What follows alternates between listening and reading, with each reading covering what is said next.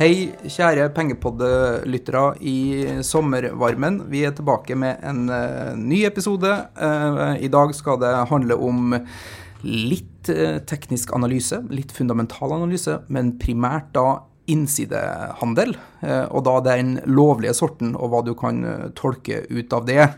Med meg i studio så har jeg Kristian Sveen Harto, daglig leder i Investec. Velkommen. Tusen takk. Investec jo kanskje den som synes best i mediebildet i Norge i dag, tenker jeg da, når det kommer til innsidehandel. Og grunnen til at jeg kanskje tenker det for at omtrent hver uke i Dagens Næringsliv så det en rapport som viser hvor mange innsidehandler som gjort, kjøp og salg og så videre.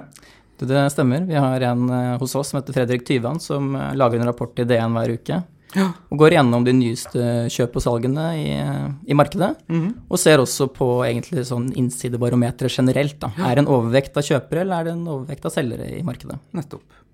Og Investec jo en tjeneste primært som flest assosierer med teknisk analyse. Så ærlig kan vi vel være. Det helt riktig.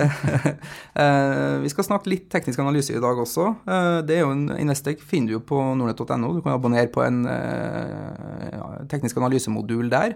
I tillegg så jo investec.no som man kan abonnere på langt mer greier da. Det stemmer.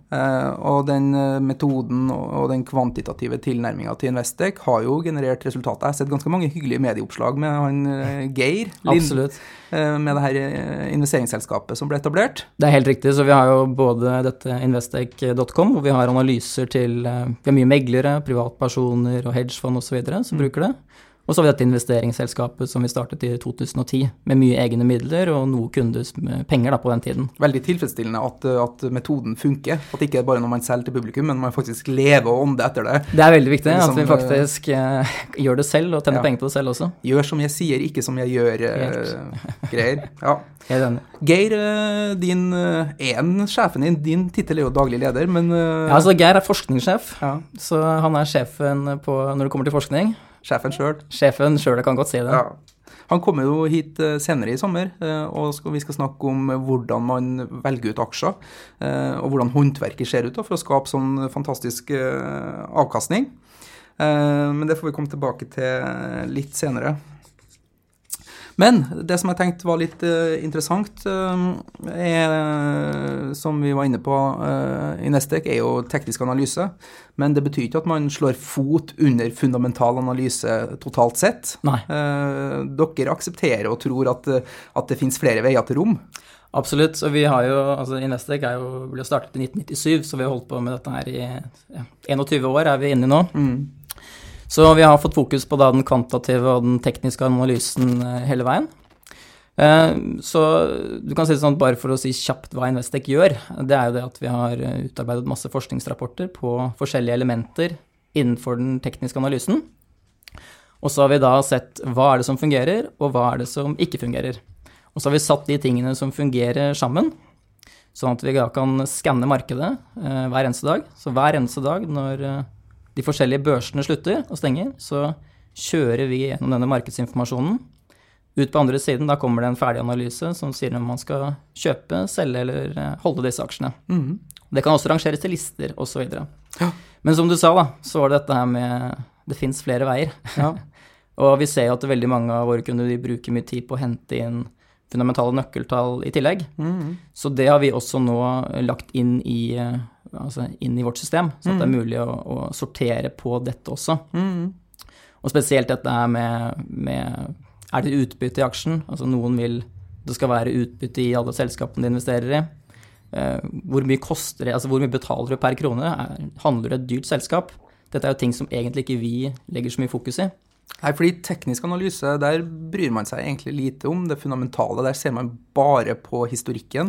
Vi ser på investorpsykologien, og vi mener at markedet har alltid rett. Det at en investor stadig villig til å betale en høyere pris for en aksje, det det som skal til for at en aksje kommer til å stige fremover.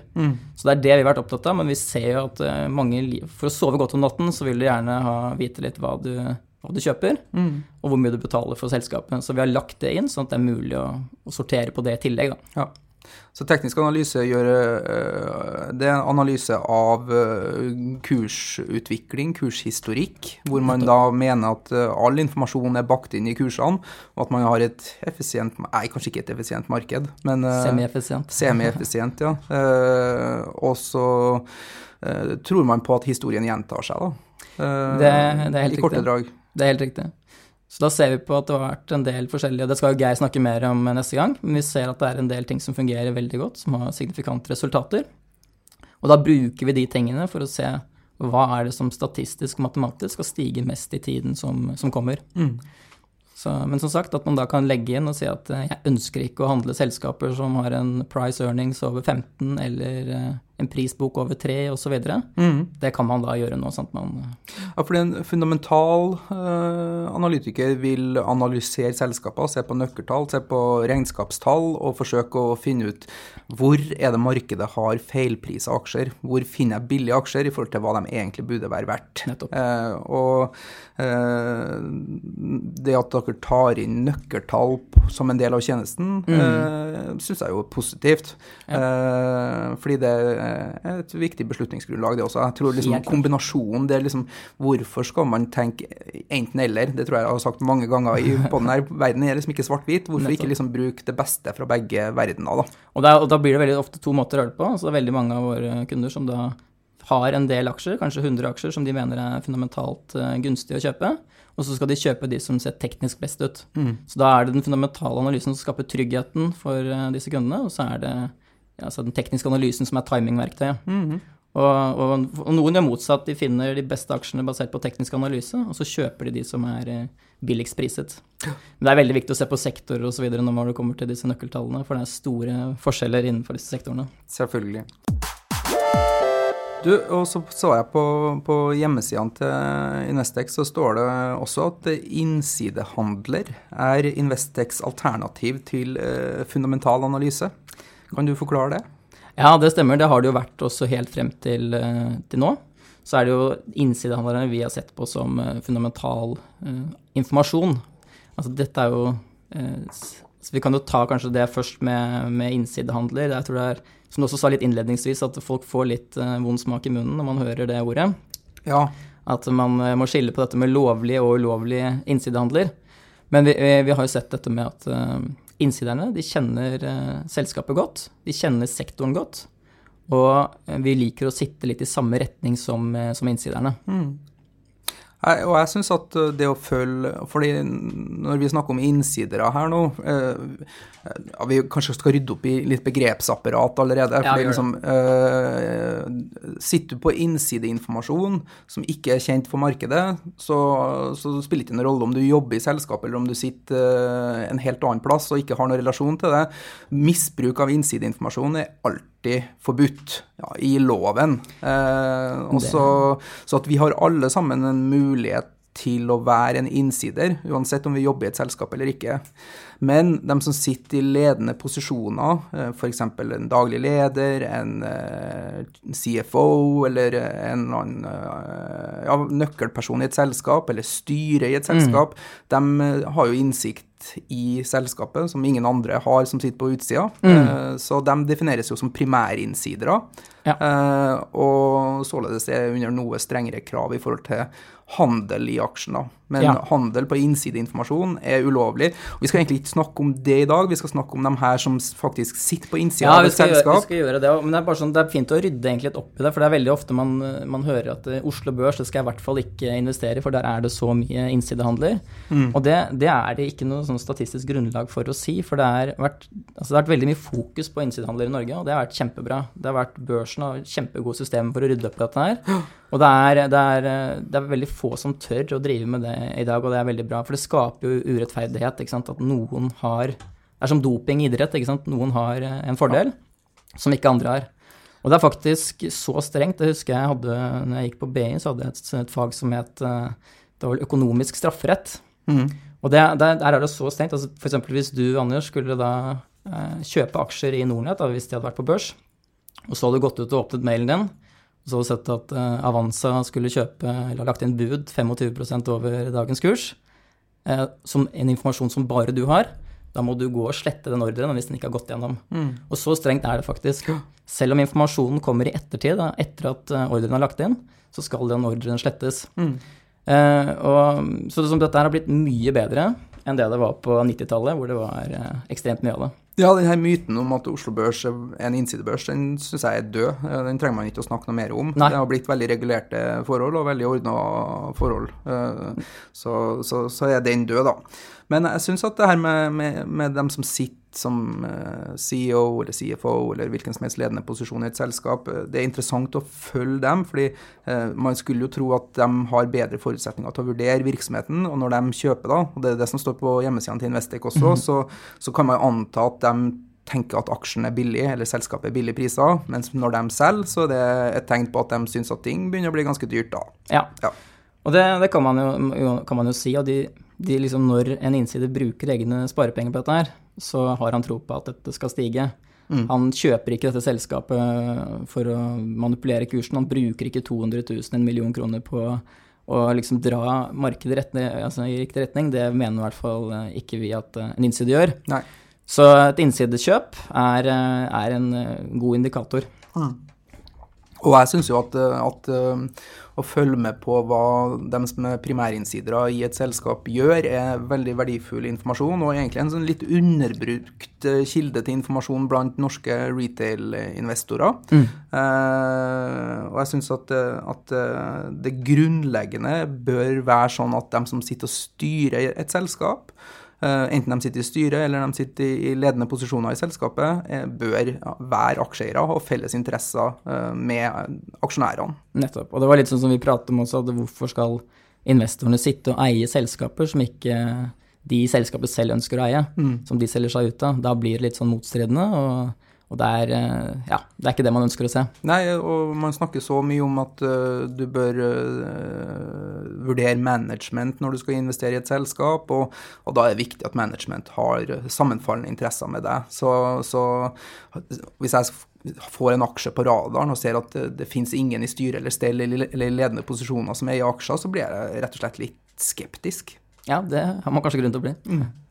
Men rent sånn, for å ta liksom finansteorien da, hvorfor innsiderne bør vite bedre, hvorfor de bør vite best, det er på grunn av at det må liksom være innsiderne har en informasjonsfordel som tilsier at de skal da også ha en avkastningsfordel, tenker jeg da. Ja, og de sitter jo i selskapet, og du har ofte en veldig god følelse på hvor ting går hen når du er i et selskap. Og vi ser jo at det gjelder ikke, dette er ikke Investex-forskning, men jeg har sett forskning på at det gjelder ikke alle typer sektorer. For eksempel dette med at en innside vet best, er det veldig sånne tunge råvareselskaper. For eksempel Statoil, for å ta det, er veldig påvirket av oljeprisen. Hvorfor skal egentlig en innsider i Statoil ha større forutsetning for å si noe om oljeprisen enn en oljeanalytiker? Og der ser man at i hvert fall Dovres forskning har vist at, og Stig Myrseth har vist at det ikke fungerer like godt som andre typer selskaper da. Men du, før vi skal diskutere pros and cons og litt ting og tang som forskning viser etter hvert, men vi begynte jo så fint med å definere hva en primærinnsider var for noe, og en innsidehandel er jo et kjøp eller salg da, av en person i en ledende posisjon i et børsnotert selskap. Det her må rapporteres på en spesiell måte. Kan du si litt om det? Jo, det er helt riktig. Så det må rapporteres innen neste børsdag når en innside kjøper. Og det ser vi at det er de veldig flinke på å gjøre. Vi rapporterer jo innsidehandler både i Norge og Sverige, og der er det egentlig like regler i begge de markedene, men vi ser at i Sverige så sitter ofte Finansinspeksjonen lenger og vertifiserer disse handlene.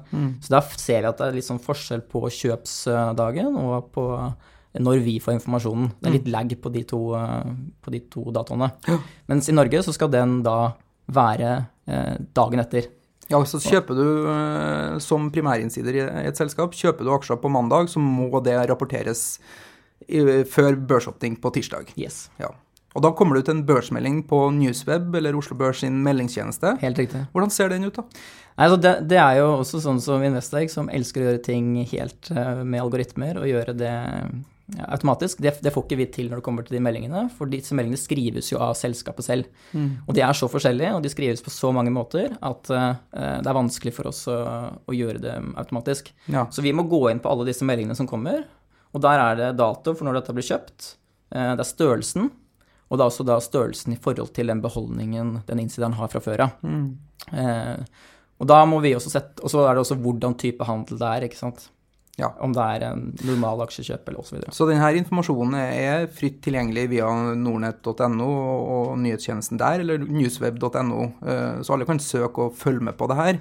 Kanskje litt rart at det ikke finnes en aggregert oversikt noen plass, fordi det må man jo til Investec for å finne, tydeligvis. Ja, det gjør vi, så det kan man finne hos oss hvis man ønsker det. Et annet ting som handler om mer regelverk jo at det finnes for noe sånn om at nå vi jo midt inne i rapporteringssesongen for Q2. Da det veldig lite innsidekjøp og innsidesalg. Det det, og der ser vi også at det forskjellig fra selskap til selskap, hvordan karantenetiden ser ut. Så noen handler nesten tett opp til rapportering, mens andre har karantenetid på noen uker og så videre. Så det egentlig forskjell, da setter selskapet selv den bestemmelsen. I Nordnett, når vi var børsnotert, så var det ikke lov til å handle i perioden 30 dager før rapport skulle komme. Høres veldig ryddig ut. Ja. Hva kan en innsidehandel fortelle oss da, Kristian? Ja, som sagt, den sier noe om at det positivt på innsiden, men det jo også store forskjeller fra innside til innsider, og hvor godt de forskjellige innsiderne treffer. Og det vi ganske nøye på å se på. Vi legger jo alle disse innsiderne inn som noen sånne søyler inn i grafen, for å se liksom hvor godt har disse innsiderne egentlig truffet tidligere. Ja. Og det varierer jo i aller høyeste grad, og i enkle tilfeller så tenker man sånn, wow, her har det vært imponerende god korrelasjon mellom kjøp og salg på topper og bunner, og det har hendt at jeg har sett at det har vært noe økokrim inne i bildet også i ettertid på de mest ekstreme tilfellene. Men som sagt, man kan logge dette her og se store forskjeller på hvor godt de forskjellige treffer. Men jeg kan tenke meg at noen investorer kan jo bruke innsidekjøp, da, spesielt da, som et signal for å få opp en aksje på radaren, for eksempel. Oi, her gikk det en innsider inn, gikk tungt inn, men Investec bruker det ikke som et signal for aksjer som skal opp på radaren. Nei, altså, vi legger det inn i algoritmen vår. Vi har jo, dette skal vi igjen tilbake til i neste episode, men dette med trend, støtte og motstand, formasjoner, volum ting som veier tungt inn i vår analyse. Men innsidehandler også et element som vi da har med. Så det vil komme inn, det vekter ikke mye, men det vekter litt, sånn at det vil dukke opp på radaren for oss. Men i den forvaltningen vi driver i Investec Invest, så ikke det vi ser på. Det kan hende at vi dropper å ta en posisjon hvis vi ser at det salg fra innsiden, men det ikke det som avgjør om vi går inn eller ut av selskapet. Jeg tror hørte dere nevne at det her mer sånn et vippesignal som en del av beslutningsprosessen for andre ting da. Nettopp, så det akkurat det der. Så at dere bruker teknisk analyse og de kvantitative metodene der for å identifisere aksjer, og så innsidehandel, kjøp eller salg da, en potensiell vippefaktor som kan bidra til at det forsterker det synet man har om at man vil kjøpe eller selge aksjen. Helt riktig. Så det to aksjer som ser relativt like ut, som vi vurderer å ta inn, så kan det være avgjørende om innsiden på kjøperen eller på selgeren da. Men det som jeg tror kan være viktig da, hvis man skal prøve å begynne å følge det her feeden på Newsweb eller ting, hvis man kjøper tjenesten via Investec, så slipper man kanskje det, fordi hvordan skal man sette det her i et system? For det må være ganske mye støy her, tenker jeg da, med aksjeprogrammer og det ene og det andre. Det helt riktig. Hvordan jobber dere med å liksom signalisere ut det som faktisk vesentlig her? Jo, altså vi ser jo på hva dette for noe. Hvordan handel det? Er det for eksempel en opsjonsavtale med over 10% rabatt, så vil vi ikke vekte den inn i analysen. For da blir det på en måte bare en god deal for innsideren som ikke har noe med at han tror på at det skal være bra på kort eller mellomlang sikt. Og det gjelder også andre type handler som man ser egentlig ikke har noe med at innsideren har tro på eget selskap. Dette luker vi ut. Og så sitter vi igjen med de tingene som, for eksempel normale aksjekjøp vil jo da bli logget inn som, og vektet da, inn i analysen. Så et sånt, mange av de børsnoterte selskapene har jo aksjeprogram for ansatte. Det lukes bort da. Det lukes bort. Andre ting som lukes bort det også hvis selskapene kjøper egne aksjer. Det også en form for innsidehandel da, fordi når et selskap kjøper en egen aksje, så mener de jo strengt tatt at den billig da også. Jeg tror faktisk den lukes bort, men det jo egentlig et godt kjøp. Altså, da mener selskapet selv at det bedre å kjøpe tilbake aksjer enn å ikke gjøre det. Så. Men også, det ikke bare rene aksjekjøp, at man kjøper den fysiske aksjen, dersom det inngått forward-kontrakter, opsjoner, kjøpsopsjoner og så videre, så teller de også med da inn i analysen de gjør det, med mindre det store rabatter i disse opsjonene. Så det med på analysen. Ja. Ok, da har det kommet la oss si da kommer det en børsmelding om et innsidekjøp. Det fra en relevant person som man ønsker å følge. Det en ekte innsidehandel. Det som jeg har sett at dere gjør da, dere rangerer hvert eneste innsidekjøp eller innsidesalg på en skala fra 0 til 100. Det helt riktig. Kan du fortelle litt mer om den prosessen og hvordan det ser ut? Ja, de faktorene vi titter på der jo hvem dette her Altså du ser på innsideren, så ser du på hvor mye kjøper han, og hvor mye kjøper han opp mot eksisterende beholdning. Det egentlig de to tingene som viktige. Hvor mye kjøper han opp mot den eksisterende beholdningen han har i dag. Så det en innsider som har masse aksjer fra før av, og som kjøper en post som prosentvis liten i forhold til det han hadde fra før, så ikke det så relevant. Mens posten han kjøper stor i forhold til den han har fra før av, så vil den bli vektet tungt inn i analysen.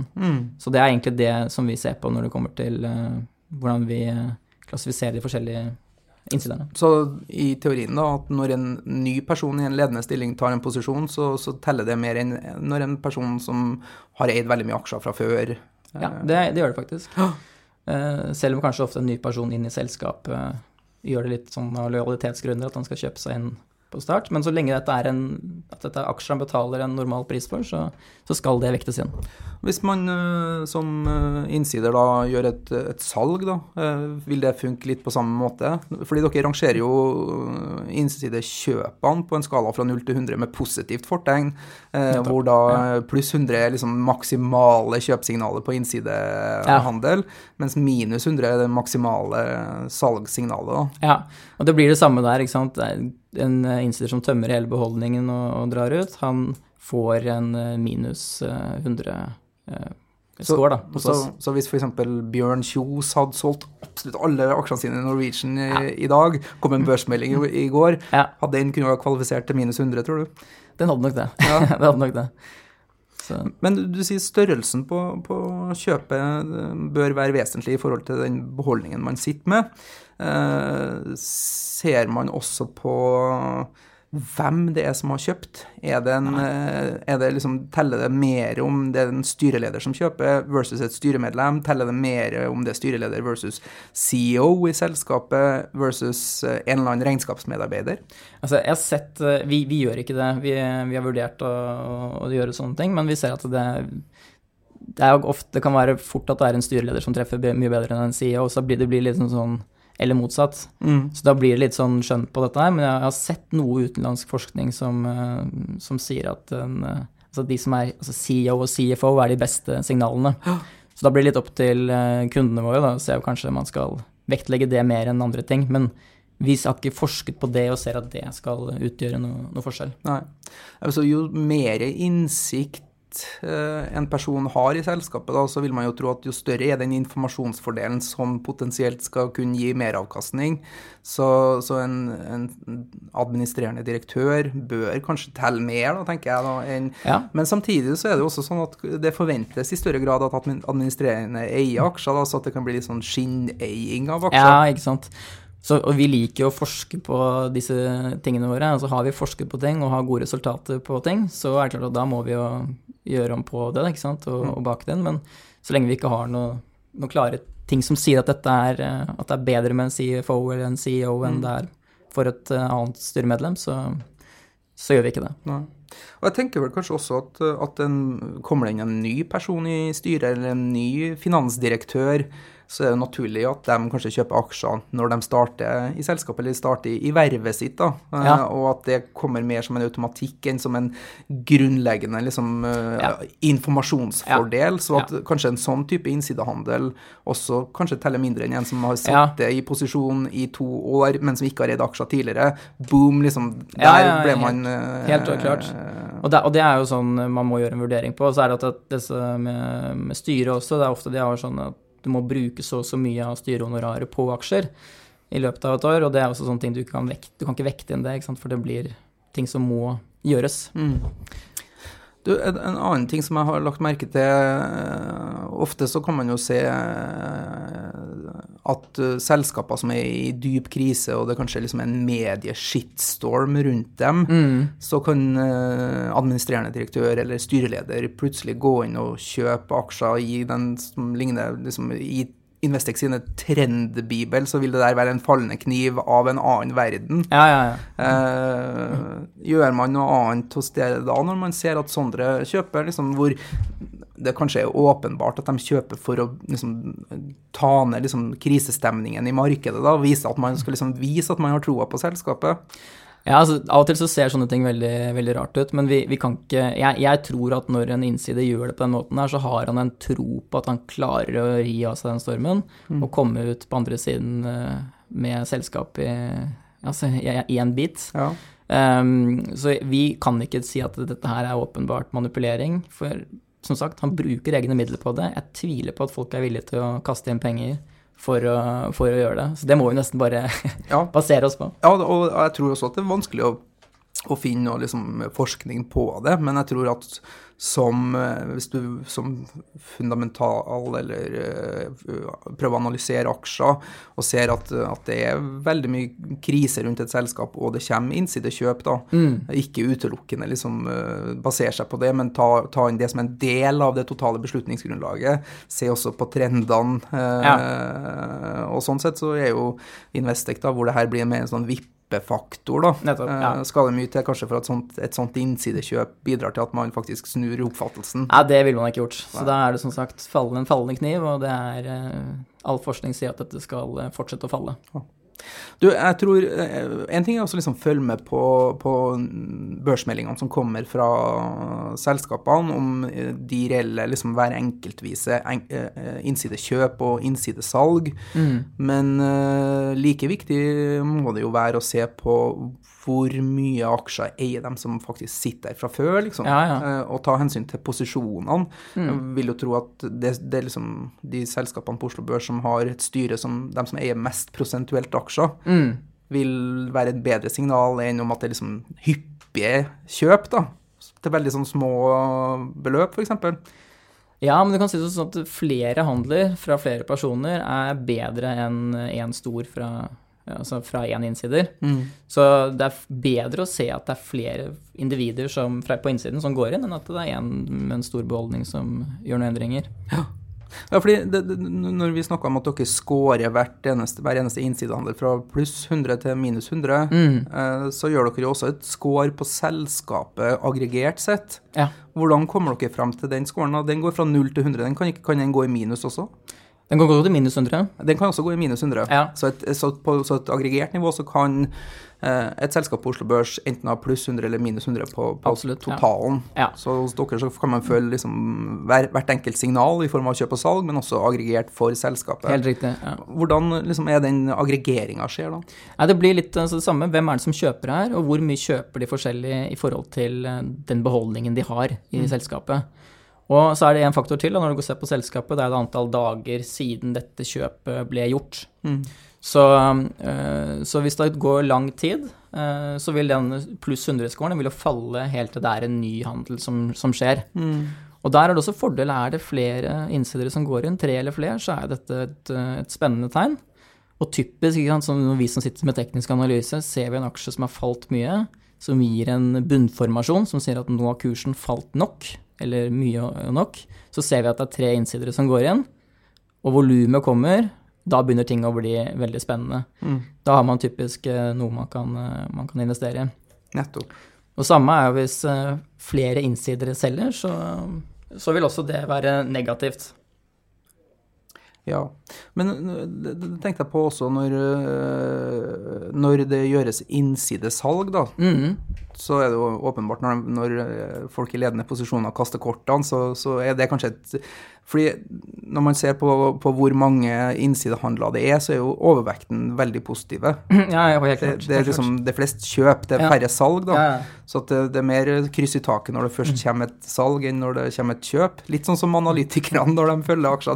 Det flere som positive og har en kjøpsanbefaling enn en salgsanbefaling. Det det, og litt av grunnen til at det sånn som du sier, da, at det mye mer kjøp, jo at ofte så venter folk med å selge til de går ut av selskapet, og da det ikke innsidere lenger, og så selger de da på vei ut av selskapet, og det blir jo ikke rapportert. Nei. Så da jo det, men sånn sett ser man også at de salgene som kommer ofte større enn kjøpene, har man også sett. Nå skal det jo sies dette med salg kan være motivert av andre ting enn at man negativ til selskapet. Ja, fordi det tenker jeg jo for at dere rangerer jo innsidesalgene på samme måte, pluss 100 minus 100.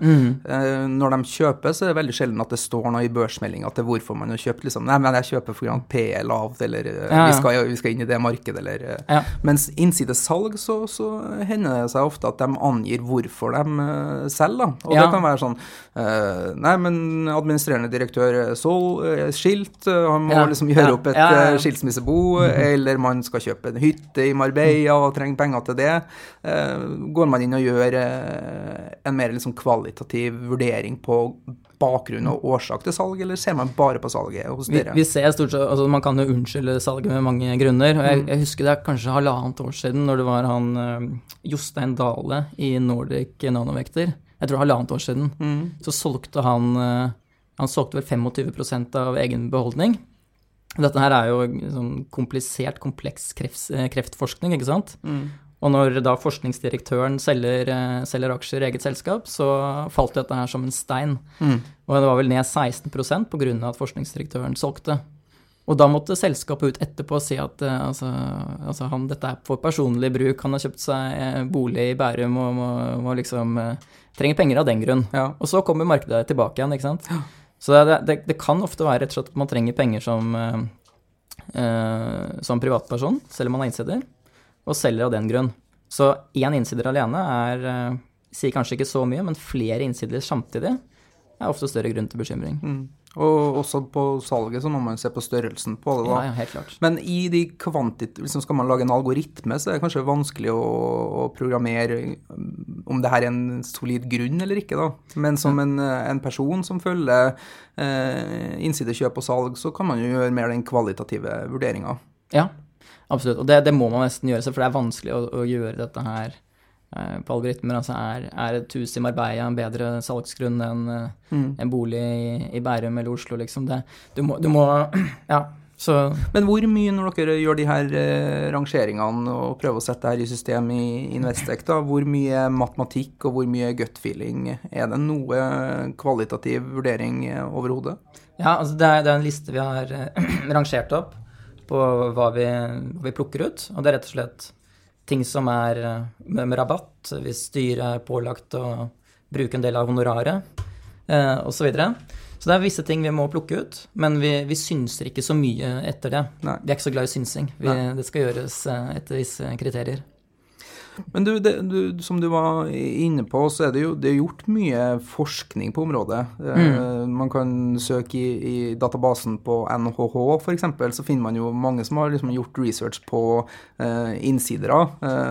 Du nevnte også Dovre her tidligere, som startet Dovre Inside Nordic, og det gjort mye research internasjonalt også, som viser til at innsidere da har en informasjonsfordel som kan, eller som bør og skal lede til meravkastning i markedet.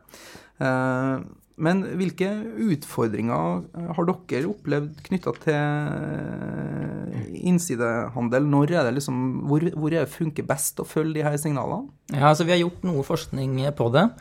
Og det vi ser at det forskjell på likvide selskaper og de som ikke fullt så likvide.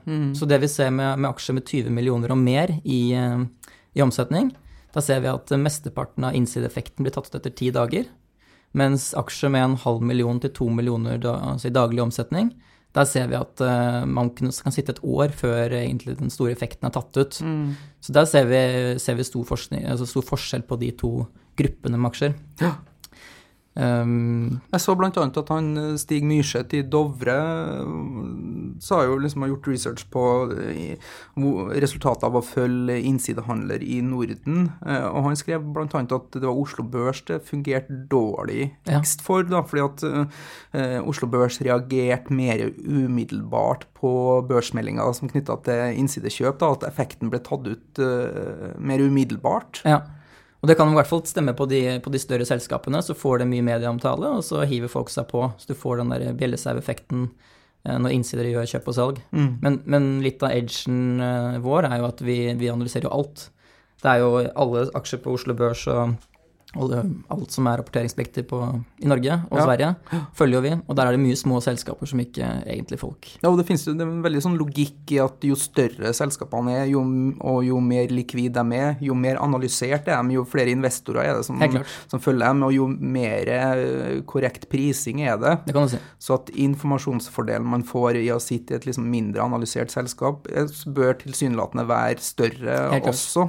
Så vi ser jo helt åpenbart at det kan være lettere å dra mer avkastning på mindre likvide selskaper. Som du sier, er det 100 analytikere som dekker Statoil, så er konsensus ganske der prisen er. Hvis man prøver å aggregere det her da, på et sånt totalnivå for Oslo Børs, så har jeg jo lest de her DN-artiklene, og synes jo stort sett at hele tiden så er det liksom 80% innsidekjøp og 20% innsidesalg.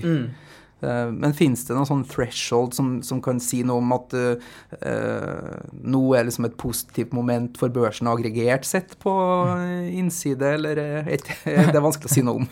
Jeg har ikke noe tall på akkurat den biten der, men sånn for å se på de siste tallene da, som har blitt rapportert, så er det 83% kjøp siste uke, med da 10 kjøp og 2 salg. Og ser man da på siste år, altså hele året, så er det 79% kjøp, hvor det er da 543 kjøp og 148 salg som har blitt gjort i løpet på Oslo Børs siste året. Så det er jo helt klart en mye større kjøpsandel, men det ligger også høyere til enhver tid. Også fordi at innsiderne selger først når det er på vei ut. Ja. Men du, hvis vi da sier at man får en aksje opp på radaren, enten fordi at man har brukt noen fundamentale nøkkeltall, eller man ser at det er et hav av primærinnsidere som har kjøpt aksjen, og man ønsker å ta en posisjon da og har en langsiktig investeringshorisont. Hvordan bruker man teknisk analyse da, tenker du, for å time kjøpet sitt, si at man har en 3-5 års perspektiv da på en aksjeinvestering? Ja, det der er jo kjempeinteressant, det er ikke noe vi har testet selv, men det og som vi var litt innom i sted, at man kanskje en aksje som har falt mye, som begynner å bunne ut, og hvor det går mye innsidere inn, og man ser at det her begynner å gå inn i en stigende trend. Altså, hvis det skjer, det er vi veldig, veldig glad i å se, ting som går inn i stigende trender. Da kan det være interessant å putte den inn i porteføljen, og så følge med på den. Så lenge den holder denne utviklingen, så lenge den ligger i denne trenden, og du ikke ser at innsiderne selger seg ut, så kan det være en posisjon man kan holde over lang tid. Det må overvåkes. Altså, man kan ikke legge det til en skuff og så titte på det om 5 år, fordi mye skjer, og plutselig så er alle innsiderne ute igjen, og da skulle du også vært ute. Ja. Og jeg tror på trender, men de fleste som bruker teknisk analyse i vår kundestokk og blant lytterne er ofte mer kortsiktige. Man prøver å liksom swingtrade litt eller ta posisjoner for alt fra liksom i løpet av en dag til kanskje en uke eller 2 eller opp til en måned eller et halvt års tid. Da. Men jeg tenker for kanskje det som ikke snakkes så mye om er jo hvordan en mer langsiktig investor kan bruke det her som et timingverktøy. Hvilke liksom charts ser man på hvis man skal vurdere liksom timingen for en 5 år eller 10 års investering? Må man se på chartet i liksom de siste 2 årene da, eller ser man på en kombinasjon der også? Ja, vi har jo forskjellige chart da, som tar for seg forskjellige tidshorisonter, men da blir det fort det mest langsiktige chartet da, som er på flere kvartaler frem i tid. Det er vel 6 kvartaler frem i tid som analyserer det. Og da bruker vi de siste 6 eller 8 årene som man titter på. Og der er det veldig langsiktige trender, og man ser jo ofte selskaper som ligger i langsiktige, solide trendkanaler som man ikke har noen grunn til å selge. Det er egentlig man skal bare sitte og holde det så lenge man ser at den er i denne trenden. Ja. Og det er viktig at det egentlig, altså hvordan investor er man? Det er som sier, noen tar posisjoner fra uke eller dag til dag, mens andre er mer langsiktige. Så det er viktig å på en måte være tydelig på det helt fra starten av. Og det er veldig ofte jeg ser at en kortsiktig investor som kjøpte noe for han trodde at det skal gå bra på kort sikt, blir langsiktig investor fordi at dette her ikke går riktig vei, og så har man ekstremt tro på at det skal snu en eller annen dag. Ja, fordi nå er du inne på det her med markedspsykologi nesten, og investorpsykologi, og en studie i teknisk analyse er jo egentlig litt av det samme. Helt klart. Man analyserer summen av alle liksom, investorer, sin adferd og sitt syn og sin psykologi. Da. Ja. Hva er liksom typiske, du nevner jo klassisk en feil her, liksom man kjøper en aksje, legger den i en skuff, og så blir man langsiktig investor. Hva andre typer fristelser av feil investorer gjør, sånn som dere ser det? Nei, jeg kan si at jeg har jobbet på Investec, jeg har sittet veldig mange år jobbet som kunderådgiver, og pratet med enormt mye forskjellige mennesker som er på børsen. Og det som ofte går igjen er at det er veldig lite strategi på mye av det man gjør. Det er ofte sånn, skal du kjøpe deg en ny TV, så leser man det som finnes av liksom, tester og det som er, og bruker 4 uker på å finne den perfekte TV-en. Men når du skal handle aksjer, så er det ofte bare et nyhetsoppslag som skal til, eller at du hører en kollega eller en nabo si at dette her er spennende.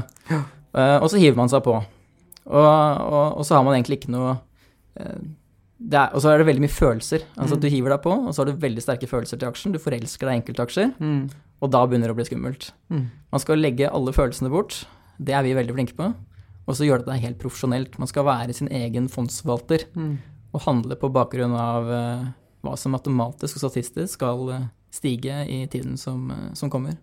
Hvis man er en person som bruker teknisk analyse, selvfølgelig, hvis man bruker med en fundamental approach, som dere også har åpnet opp for her, via innsidehandel og nøkkeltall, så er det jo å tro på den analysen man har gjort, og kanskje revisit analysen, hvis ikke kursutviklingen er sånn som man tror. Da. Ja. Men igjen, så kan man jo bruke begge deler, liksom, både teknisk analyse og fundamental analyse. Jeg tror det er veldig fornuftig, og jeg ser de som har sin egen twist på dette her, som har sine egne momenter de ser på, de gjør det ofte veldig bra også. Ja. Så det tror jeg er oppskriften på suksess. Ingen tvil om det.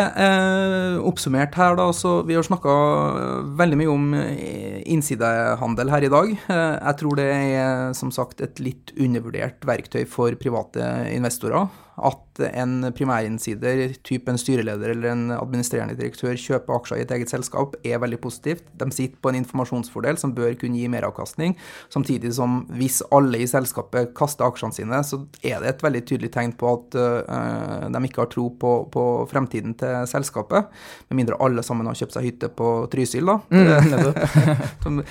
Så det tror jeg er viktig for folk å få med seg og følge med på. Tusen takk for at du kom i studio her i dag, Kristian. Takk skal du ha, veldig hyggelig å være her. Så ser jeg frem mot å få besøk av forskningssjefen om ikke så lenge. Så skal vi snakke enda mer om teknisk analyse. Det tror jeg blir veldig bra. Ja. Fortsatt god sommer, folkens. Ha det godt.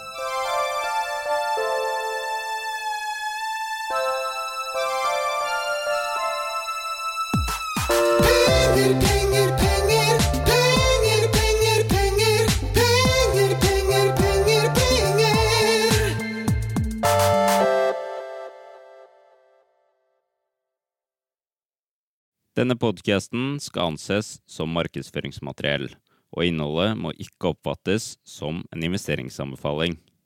Podcasten er kun ment til inspirasjon og informasjonsformål. Nordnet tar ikke ansvar for eventuelle tap som måtte oppstå ved bruk av informasjonen i denne podcasten. Les mer på disclaimer-siden på nordnet.no.